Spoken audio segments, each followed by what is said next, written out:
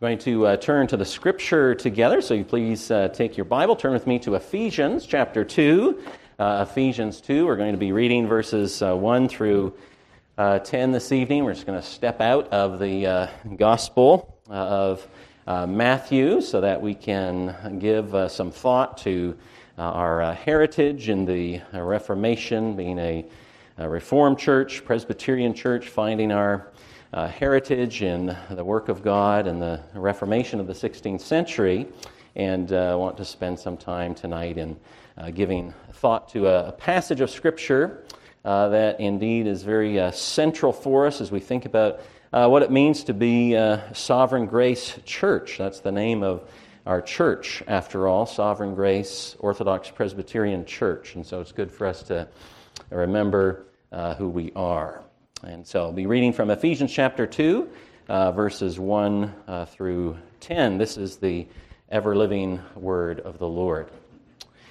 And you were dead in the trespasses and sins in which you once walked, following the course of this world, following the prince of the power of the air, the spirit that is now at work in the sons of disobedience, among whom we all once lived, in the passions of our flesh, carrying out the desires of the body and the mind, and were by nature children of wrath, like the rest of mankind. But God, being rich in mercy, because of the great love with which He loved us, even when we were dead in our trespasses, made us alive together with Christ. By grace you have been saved, and raised us up with Him, seated us with Him in the heavenly places in Christ Jesus, so that in the coming ages He might show the immeasurable riches of His grace in kindness toward us in Christ Jesus.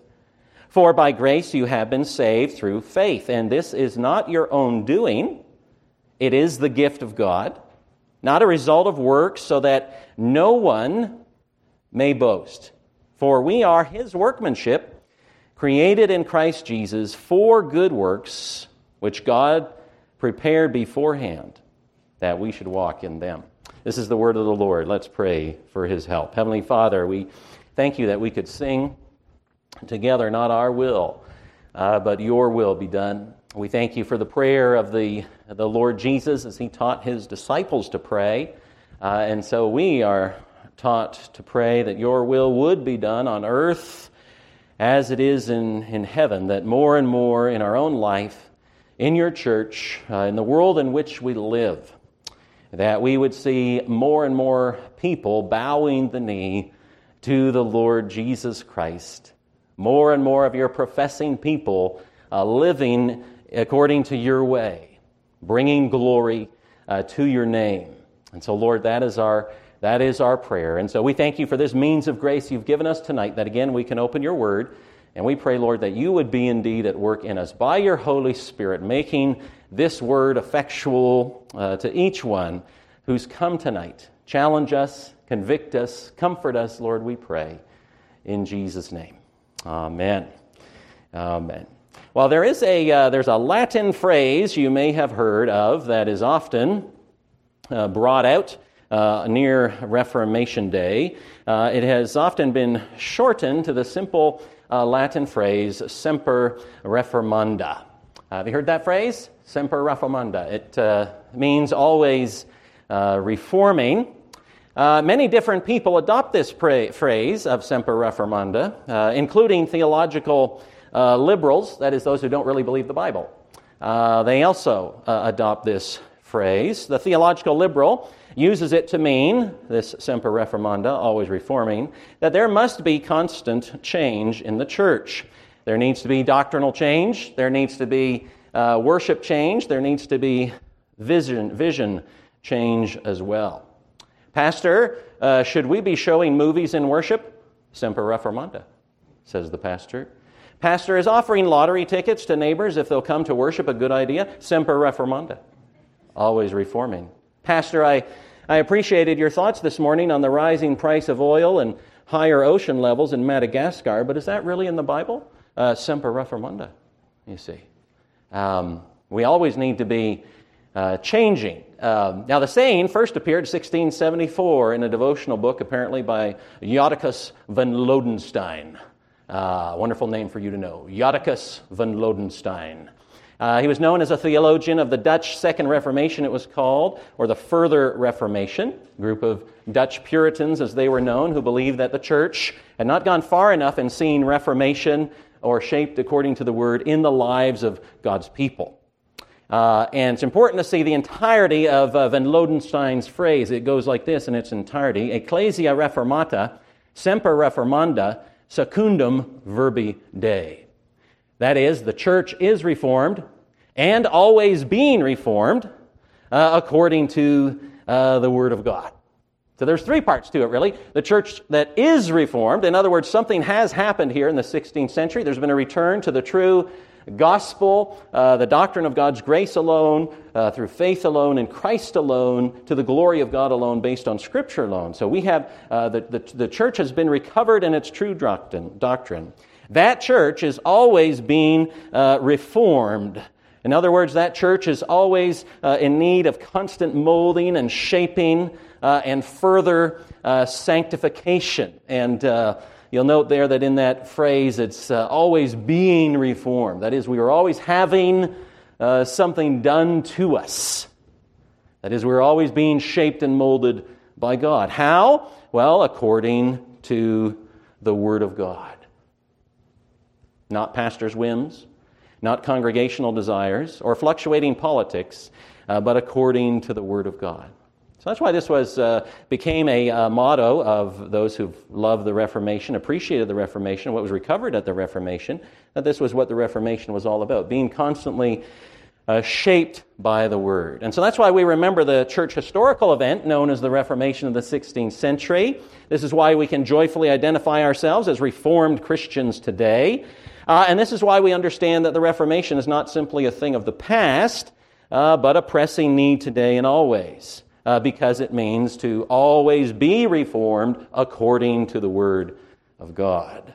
And so tonight we want to come to a passage of Scripture that is vital, foundational to Reformed believers. In some ways, there is nothing more precious to grasp in Scripture than the truths of these 10 verses in Ephesians 2. And because tomorrow is Reformation Day, the day we recall 505 years ago, on October 31st, 1517, the Lord used Martin Luther and his 95 theses, or 95 statements, to spark a debate in Wittenberg, Germany, about what forgiveness really is, and what repentance really is, and what the heart of the gospel really is.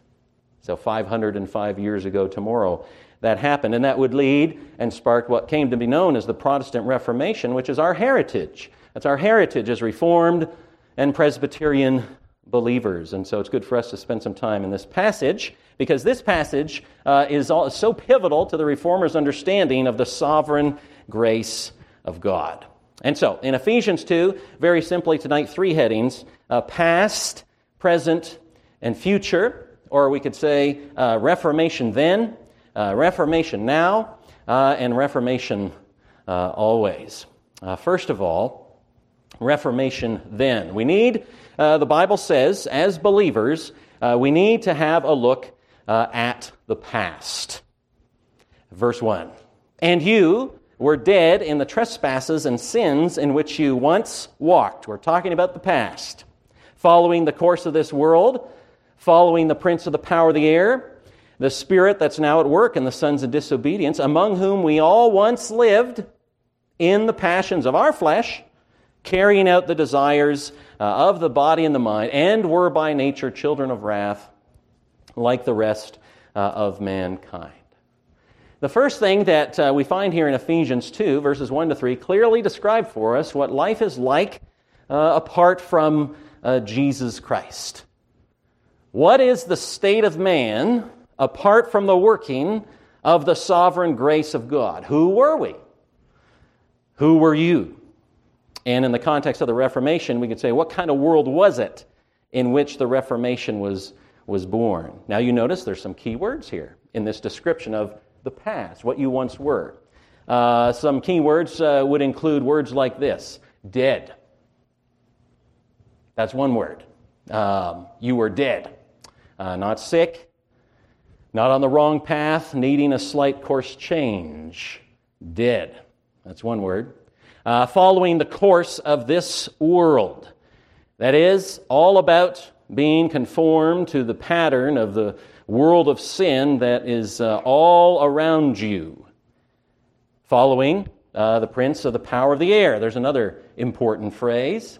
That is, we were in bondage. This is talking about Satan. This is talking about the one who is now at work, the Bible says, in the sons of disobedience. A clear reference here to the work of the evil one, and that was us, following along his path. Why? Well, because the Bible says, apart from Jesus, we are in bondage to him and in slavery to sin. Passions of our flesh, Paul mentions, living in the passions of our flesh, the desires of the body and the mind. Now, if you think about that carefully, you will catch in these phrases, as Paul's describing the past, he speaks about the world, he speaks about the devil, and he speaks about the flesh, that we are, we're following the course of the world, prince of the power of the air, and following the passions of our flesh. And, here's another word, children of wrath. That is, under the holy displeasure of God against sin, like the rest of mankind. So this is what our Reformed fathers in the faith called total depravity. This is what you were, says Paul. This is the past. Not that we are entirely depraved. The Bible does not tell us that we are as bad as we possibly could be. But the Bible does tell us, and this passage tells us, that we are depraved, that is, we are sinful in every aspect of our lives. That is, the totality of our lives, in our mind, in our thinking.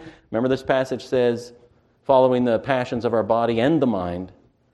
Right? So sin has affected our lives, our mind, our heart, and will. So just like yeast, as the Bible says elsewhere, works through the whole batch of dough, that's how sin has worked through the whole life of man, right? In his totality, affected by sin. Now here's the thing.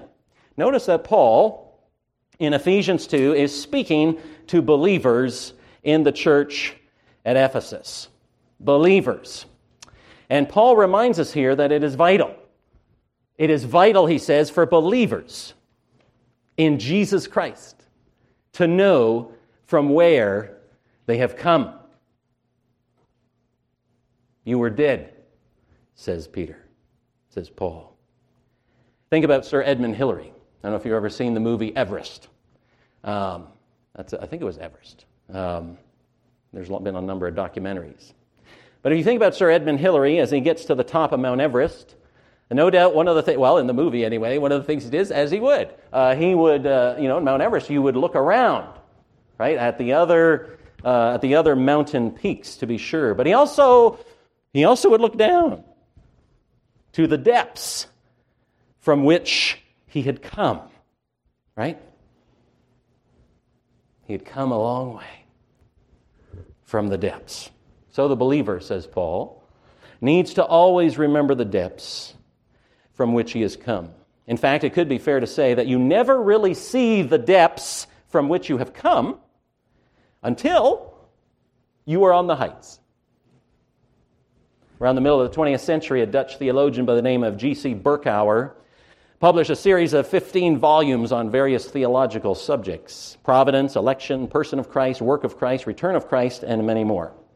So I have to pack them, but they're still sitting on my bookshelf right now, filling up a whole shelf.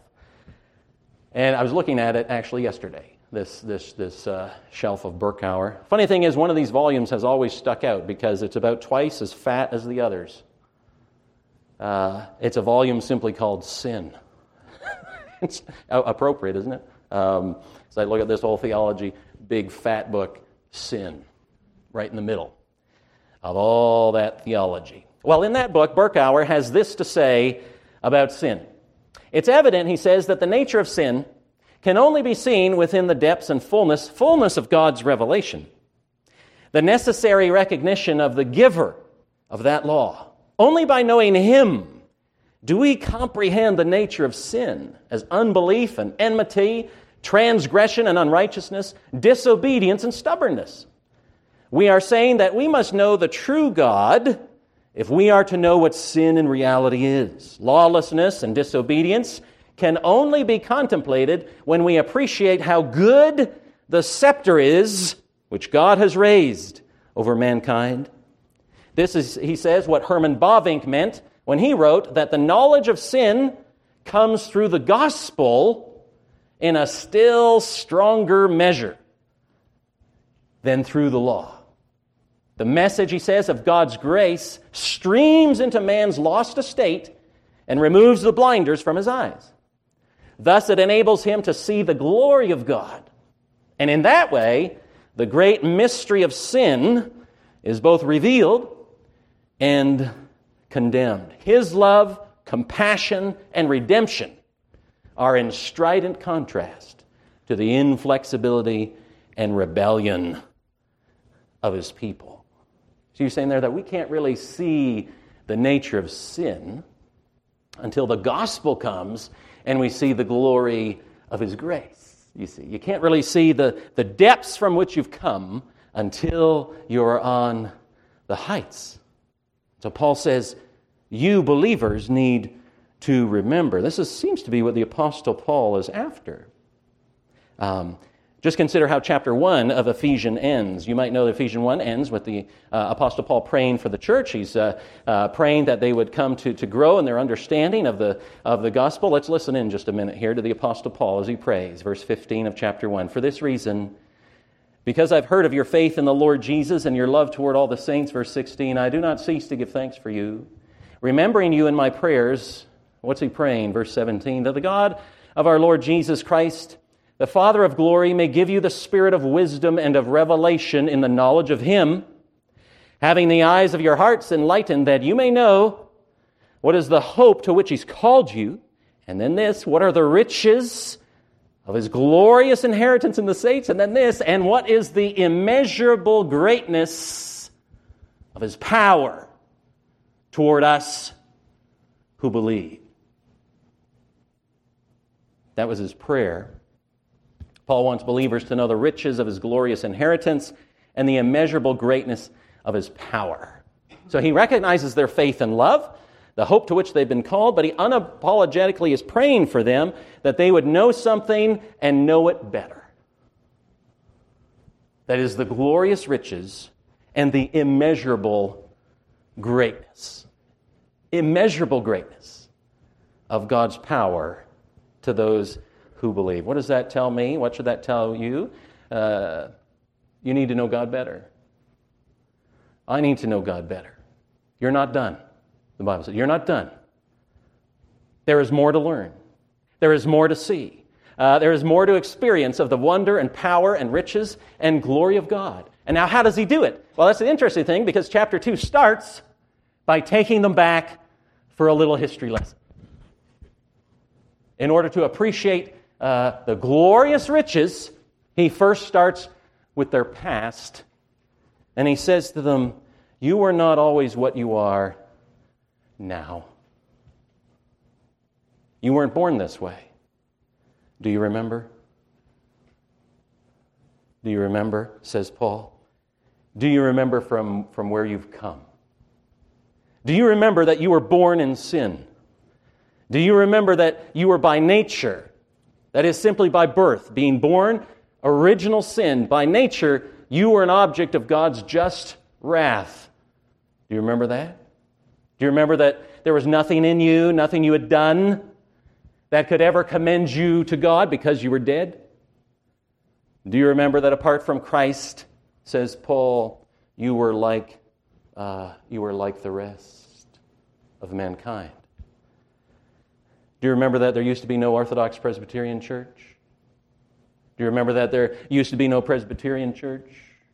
Did you know that there was a time when indulgences were routinely sold in the street to sin and guilt-burdened men and women?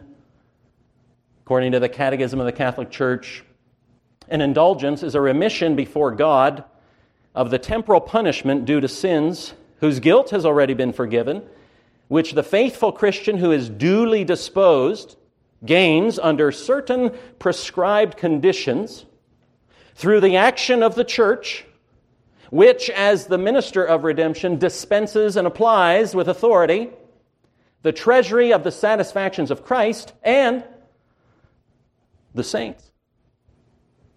So are you duly disposed? Have you met the conditions? Have you looked to the action of the church? Are you hoping in the satisfaction of Christ and the saints? As if Christ's work was not enough. This was the world in which the Reformation was born. This was the world in which these verses needed to be heard from Hebrews chapter 10. And by that will we have been sanctified through the offering of the body of Jesus Christ once for all. But when Christ had offered for all time a single sacrifice for sins, he sat down at the right hand of God. For by a single offering he has perfected for all time those who are being sanctified. Do you remember, says Paul, what you were? Dead in sin, trusting in yourself without hope. That was then. That was the past for the believer. Well, what about today? Reformation now. Well, Paul takes us to a look at the present in verses 4 through 6. But God, being rich in mercy because of the great love with which he loved us, even when we were dead in our trespasses, made us alive together with Christ. By grace you've been saved. Raised us up with him, seated us with him in the heavenly places in Christ Jesus. Dead in sin, the Bible says, but grace comes. The Christian life, according to the Apostle Paul, is a life dominated by this thought. By grace, you have been saved. The Christian life is dominated by this thought. I am the recipient of the undeserved mercy and favor of God. So how do we get from dead in sin to saved by grace? How do we get from the depths to the heights? How do we get from where we were to where we are? How do we get from the past to the present? How do we get from a medieval world steeped in superstition and darkness to the spreading of the gospel at the time of the Reformation? Well, I haven't been there, but I've heard that in Reformation Park in Geneva, Switzerland, there's a large Reformation wall, and it has statues depicting, of course, Calvin and William Farel and Beza and Zwingli and John Knox and many others. And carved in stone, apparently, there at the park are the words written in Latin, one of the many mottos of the Reformation in the 16th century, the Latin phrase, post tenebris lux, or after darkness, light. It was used, of course, to illustrate God's gracious revealing of the gospel, true gospel, after centuries of corruption in the Roman Catholic Church. So rather than a gospel that we just heard about indulgences, right? Well, if you got the right disposition, you might be able to draw upon the treasury of Christ and the saints, if the action of the church. So instead of a gospel of works or a gospel only available through the offices of the Roman Catholic Church, the Reformation made plain once again a gospel of salvation by grace alone, through faith alone, in Jesus Christ alone. And so after darkness, you see, after darkness, light. Now the idea here, of course, is that in a time of great, deep darkness in the 16th century world, light broke in like the sun, blazing in all its glory. Post tenebris lux. You were dead, says Paul, but God. And like verses 1 to 3, which describe for us our state apart from Christ and what we once were, verses 4 to 6 speak of what we are now in the light of who God is and what God's done. Did you catch the words? Words like, speaking of God himself, being rich in mercy. Could be translated being full of mercy. Great love with which he loved us. You remember, by the way, that as you read through the Bible, never does the Bible say why God loved you. It only says that He loved you. He chose to love you. Whether it's the Israelites or whether it's the New Testament church. Great love with which He loved us. Made us alive, raised us up, seated us with Him. You have been saved, says Paul, by grace, the grace of God. And so the idea here is, imagine being transported from the heart of Death Valley here in California to the top of Pikes Peak in Colorado. 280 feet below sea level at Badwater Basin, 14,115 feet. Pikes Peak. I've been at both, actually, come to think of it. I don't know why we did, but we did go to Death Valley one winter with the kids. And then Josiah and I one day went up to the top of Pikes Peak. You know, the top of Pikes Peak, you get out of your car, at least for me, and I think for Josiah too, we could barely breathe. We were up so high, it was hard to breathe. We'd get down. It was just too much. So high. You walk into our home on the right-hand side in our entranceway, you'll find a picture, I think it's still on the wall. It was given to Lisa by a friend. Has just two words printed largely on it, but God. Just two small words containing a whole world of theology, because those two words bridge the chasm between what we once were and what we are now, between a world of darkness and a world of light, a world of works righteousness, hopelessness, to a world of gospel and freedom and forgiveness in Jesus Christ. These two words describe the difference between then and now. These two words describe the reality of how Reformation comes. Right? The world was in darkness, but God. That's how the Reformers understood it. The church was corrupt, but God. Gospel was covered by layers of hypocrisy and superstition, but God. And these words, friends, describe your transition, my transition from death to life. This is what you need to understand. This is what Paul is saying. I was dead in sin, but God made me alive. I was following the ways of the world, but God saved me. I, like the rest, an object of God's wrath, but God raised me up and seated me with Christ. I was a God-rejecting, hell-deserving, self-aggrandizing sinner, but God saved me by His grace, and His grace alone. You might say to yourself, well, wait a minute, I grew up in a Christian home. Well, that may be true. And who put you in a Christian home? Who put you in a home where you would be taught the gospel? Well, that itself, you see, was the grace of God. But even if you grew up in a Christian home, you still had a heart of sin. So who eventually, even in that Christian home, took that heart of sin and made it a heart beating with love for God? God did. But God. The Apostle Paul would summarize what the heart of the Christian conviction is. But by the grace of God, he says in 1 Corinthians 15, I am what I am. His grace to me was not without effect. No, I worked harder than all of them, yet not I, but the grace of God that was with me. That's what the Reformation is all about. The sovereign grace of God.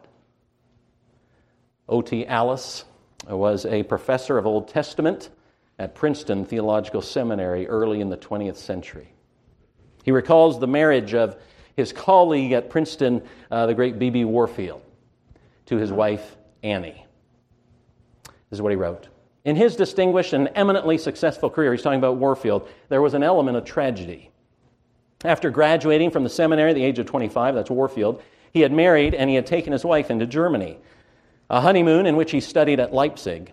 On a walking trip in the Harz Mountains, they were overtaken by a terrific thunderstorm. It was such a shattering experience for Mrs. Warfield. She never fully recovered from the shock to her nervous system and was more or less an invalid during the rest of her life, says Alice. I used to see them walking together, that is, Annie and Dr. Warfield. I used to see them walking together, and the gentleness of his manner was striking proof of the loving care with which he surrounded her. They had no children. During the years spent at Princeton, he rarely, if ever, was absent for any length of time. Mrs. Warfield required his constant attention and care. J. Gresham Machen, one of the fathers of the OPC, he was a student at Princeton under Warfield about this time, said this about Mrs. Warfield: "I have faint recollections of her walking up and down in front of the house in the early years of my Princeton life, but even that diversion has long been denied her. I never spoke to her. Her trouble has been partly nervous, and she has seen hardly anyone except Dr. Warfield. But she remained, they say, until the end, a very brilliant woman. Dr. Warfield used to read to her during certain definite hours every day.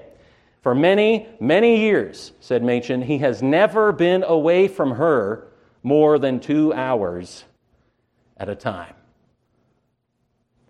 Now, was this Warfield, the great Princeton theologian, caring daily for his invalid wife, who wrote this about what the Reformation and what came to be called Calvinism was all about? This is what he wrote. Think now. Never left the side of his wife as an invalid. "Perhaps," said Warfield, "the simplest statement of it is the best. That is Calvinism, that it lies in a profound apprehension of God in His majesty, with the inevitably accompanying poignant realization of the exact nature of the relation sustained to Him by the creature as such, and particularly by the sinful creature. He who believes in God without reserve and is determined," listen to what he says, "and is determined that God shall be God to him in all his thinking, feeling, willing, in the entire compass of his life activities, intellectual, moral, spiritual, throughout all his," listen to what he says, "throughout all his individual, social, and religious relations," remember his wife is an invalid, "is," he says, "by the force of that strictest of all logic, which presides over the outworking of principles into thought and life, by the very necessity of the case," says Warfield, that is a Calvinist, "that God shall be God to him. Evangelical religion," said Warfield, "reaches stability only when," listen to what he says, "only when the sinful soul rests in humble, self-emptying trust purely on the God of grace as the immediate and sole source of all the efficiency which enters into its salvation.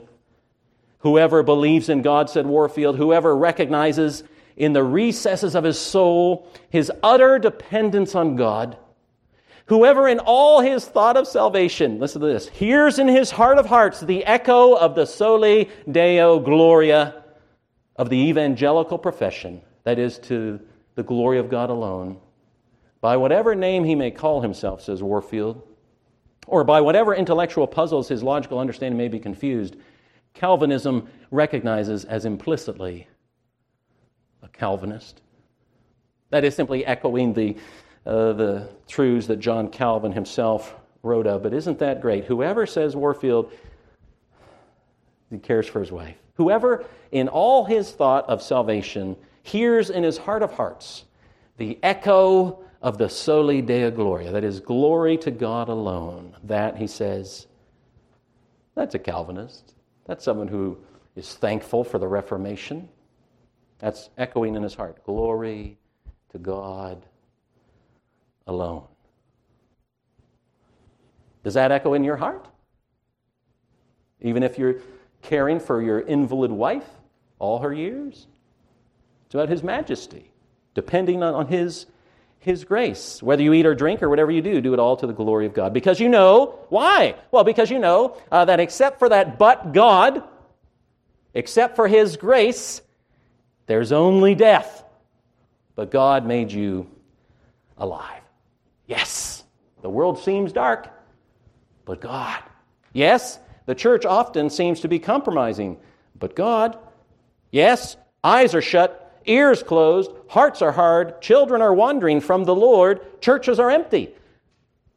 But God, don't ever forget, says the Apostle Paul. Past, present, quickly, future. Reformation then, Reformation now, Reformation always. What does the future hold? Well, listen to what the Apostle Paul says. So all this has happened, verse 7, so saved by God's grace, you've been saved by grace, so that, verse 7, in the coming ages, He, that's God, might show the immeasurable riches of his grace in kindness towards us in Christ Jesus. For by grace you've been saved through faith, not your own doing, gift of God, not a result of works. No one may boast, for we are his workmanship, created in Christ Jesus for good works, which God prepared beforehand that we should walk in them. So dead in sin, alive in Christ. Why? Well, there's a so that here in these verses. There seems to be two main answers to that question. We'll mention the second reason first. This grace has come to you, verse 10 says, for we are his workmanship, created in Christ Jesus for good works, which God prepared that we should walk in them. We are his workmanship. You know, the Greek word for workmanship is poema, from which we get the English word poem. This is the passage from which Michael Card, a Christian music artist, wrote a beautiful song called The Poem of Life. This is what you are. Now, in Christ, you are his workmanship. And so Michael Card writes this song, The Poem of Life. Life is a song we must sing with our days. A poem with meaning more than words can say. A painting with colors no rainbow can tell. A lyric that rhymes either heaven or hell. We are living letters that doubt desecrates. We're the notes of the song of the chorus of faith. God shapes every second of our little lives and minds every minute as the universe waits by. The pain and the longing, the joy and the moments of light are the rhythm and rhyme, the free verse of the poem of life. We are, says Paul, God's workmanship. Now this is wonderful because the passage, you might remember, begins with us walking in darkness, but then you've got but God in the middle of this passage, and then at the end of the passage, it talks about us walking with the Lord, walking in his ways. This is what God does, you see. That's how we start, walking in darkness. Now, at the end of the passage, after God's grace to us in Jesus, by grace alone, we are walking in his ways that he has preordained for us. This is the work of God. So, there's no boasting because he receives the praise. No one's staring at the Mona Lisa by Leonardo da Vinci, there in the Louvre Museum in France. No one stares at that museum and says, oh, that woman named Lisa, wow, she was some artist. Follow me? No. Beautiful painting, but the praise goes to Da Vinci, the one who himself created this work of art. God has done it. We are his workmanship. There's one last though, and it's found in verses 7 through 9. It's basically this. The Bible tells us, God has saved you by his grace, if you are saved by his grace, so that, the Bible says, in the coming ages, verse 7, in the coming ages, he might show the immeasurable riches of his grace in kindness towards us in Christ Jesus.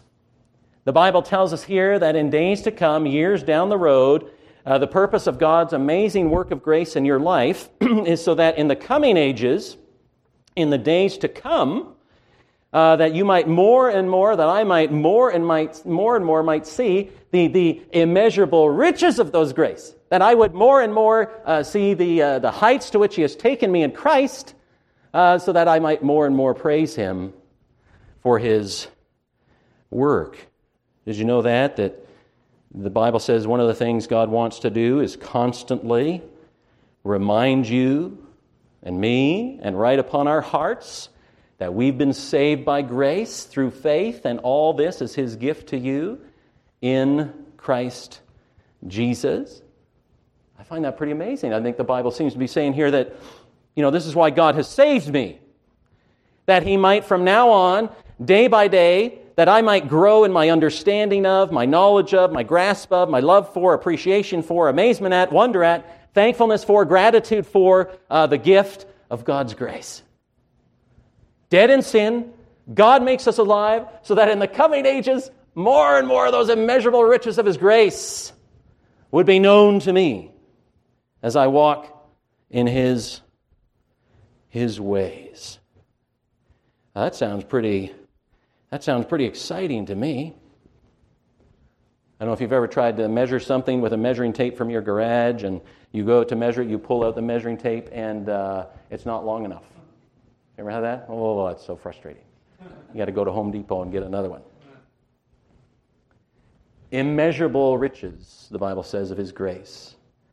There's no measuring tape at Home Depot or Lowe's fit for the job. No fish finder has been invented which can plumb the full depths of His grace. There's no telescope in New Mexico that's been invented which can penetrate the skies to such an extent that would possibly search the heights of God's grace. There's no microscope so powerful that can dig down into the last possible particles of the riches of His grace. They are immeasurable, and that is why you must keep coming back again to the Word, because of our sinful nature. You know as well as I that we lose our amazement at grace.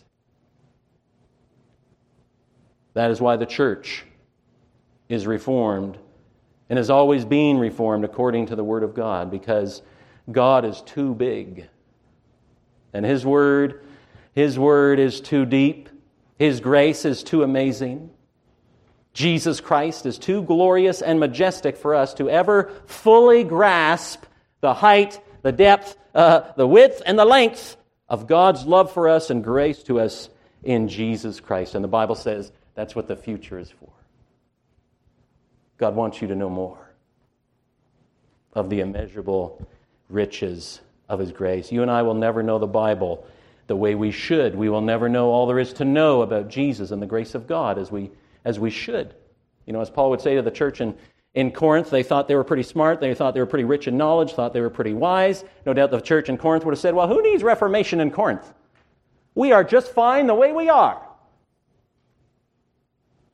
And the Apostle Paul said, those who think they know something do not yet know as they ought to know. Oh, there's more to know about the grace of God. So in closing, listen to the great Dutch theologian and statesman, one-time Prime Minister of the Netherlands, Abraham Kuyper. While standing firmly in the line of the Reformation and Luther and Calvin, Kuyper had an eye to the future, because it's not good enough to remember the past, to rejoice in the present. We must always consider the future. God has good works prepared in advance for us to do, always coming back, always learning more about His grace, because He's got a work for us to do. And Kuyper was commenting on a verse later in Ephesians, chapter 6, verse 15, which says, as shoes for your feet, having put on the readiness given by the gospel of peace. And this is what Kuyper wrote in his book, Pro Rega, for the King. This readiness, said Kuyper, in and of itself necessarily includes the care you must take for the future of your offspring. Nations recognize more and more that they can have a powerful army only if they train their youth for military service beginning in their first years at school. The same applies here, and even more so. To live most spiritually yourself, said Kuyper, but to leave your children untrained and unarmed, and as a consequence, unprepared, is spiritual, he says, egoism. That is, you're only thinking about yourself. What about the generations to come? This is why, he says, an increasing number of people among us, said Kuyper, recognize that only the schools that carry the banner of our King can prepare the youth for the struggle of life. You deceive yourself entirely if you imagine that Satan only casts his net around adults. He begins with the children, and he would like nothing more than that your children grow up without being taught about the struggles that await them later on in life. If you do not arm your children or train them for the battle they must fight for their King, Satan will not shrink from arming them himself and training them for the advance of his own unholy kingdom. Is there, said Kuyper, not already much evil among our children? The sins of children are no less dangerous than the sin of adults. That you do not fall short in readiness is not enough. You also have the duty to cultivate that same readiness among your children. Your King did not include only you in his ranks, but also called out to the little children, let the little children come to me. You stand firm, says Kuyper, and prepared only when Satan sees that you use your shield to protect your offspring as well, and are already preparing them for the day when you will no longer be with them, and when they themselves will be called to ward off the attacks of Satan and of his demonic spirits for the sake of the honor of their King. For the sake of the honor of the King. That's it. See? Reformation then, Reformation now, Reformation always, for the sake of the honor of the King. The church is reformed and always being reformed according to the Word of God, for our good and for His eternal glory. Maybe so here, maybe so among all God's people. Let's pray together. Heavenly Father, we thank you for your word, Lord, this glorious passage that we must always, always, and always come back to be shaped by these words. Oh Lord, we confess that though we have seen so much of your grace and goodness and mercy, Lord, we can come to a place of worship and be ho-hum and just a normal time out at church, never giving thought to you, never giving thought to grace, never giving thought to our sin, never giving thought to the wonders of salvation. Oh, Heavenly Father, keep us from such sin, and then, Lord, help us to know that it's not only about us, but that it is about the generations to come. That they, too, would be thankful for the heritage which we have, that we would remember who we were as the church, that there was darkness, but you brought light. You brought us back to the gospel, back to your word, that we might pass that word on faithfully to the generations to come. And, oh Lord, we pray that in our life with you, we would never forget the depths from which we have come. But God, rich in mercy, great love with which He had loved us, made us alive in Christ, so that we might no longer walk in the darkness, but that we might walk in the light of the Lord Jesus Christ. Help us, Lord, to have that witness as a Presbyterian church finds its roots in the Reformation, called sovereign grace. Oh Lord, may the lives of your people here reflect then that amazing grace to all those around us. And we pray it in Jesus' name. Amen.